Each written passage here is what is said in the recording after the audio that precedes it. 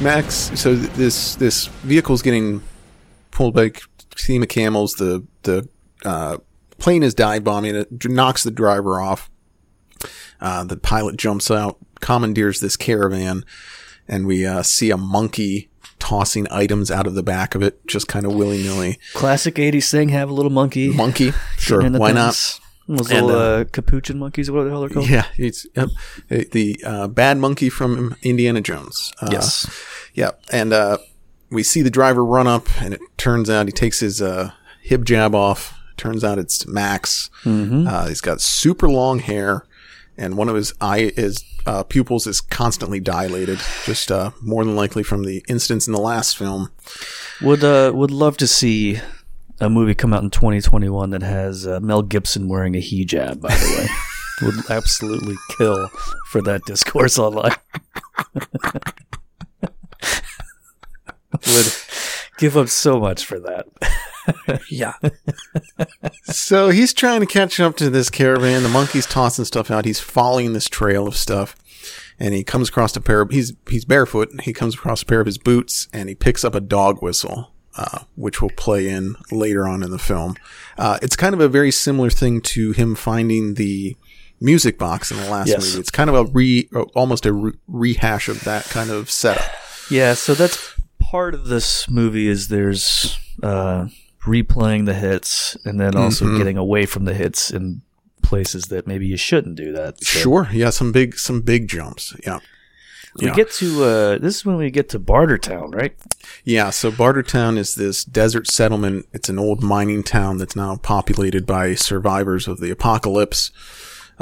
It's a trading post, and there's all sorts of interesting costuming in this one. You got some guys in like hockey pads with some big like emu feather headdresses and stuff that are like the guards of the town.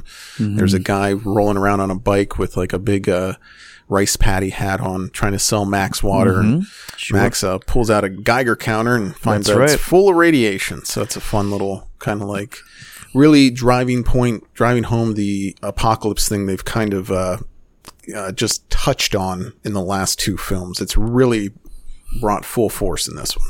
Mm-hmm. Always love seeing a Geiger counter and things. Sure, of course you do. Kid, it was it's always... Like, and when anyone would mention it, I was like, hey, it's like they're talking about me. It's like looking in the mirror. Yeah. Mm-hmm. Max talks with this bald guy. The Collector, yes. Yeah, the Collector is an interesting character.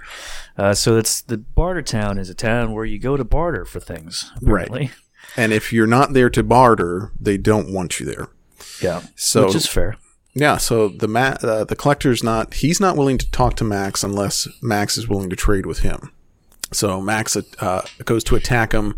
A guard approaches, and Max blasts his emu headdress with a shotgun, and everybody's like, oh, this boy's a badass now. Mm-hmm. So what Max trades with the Collector in order to enter Bartertown is 24 hours of his life, and then he gets back what has been stolen from him, which is his caravan and his camels. Yes.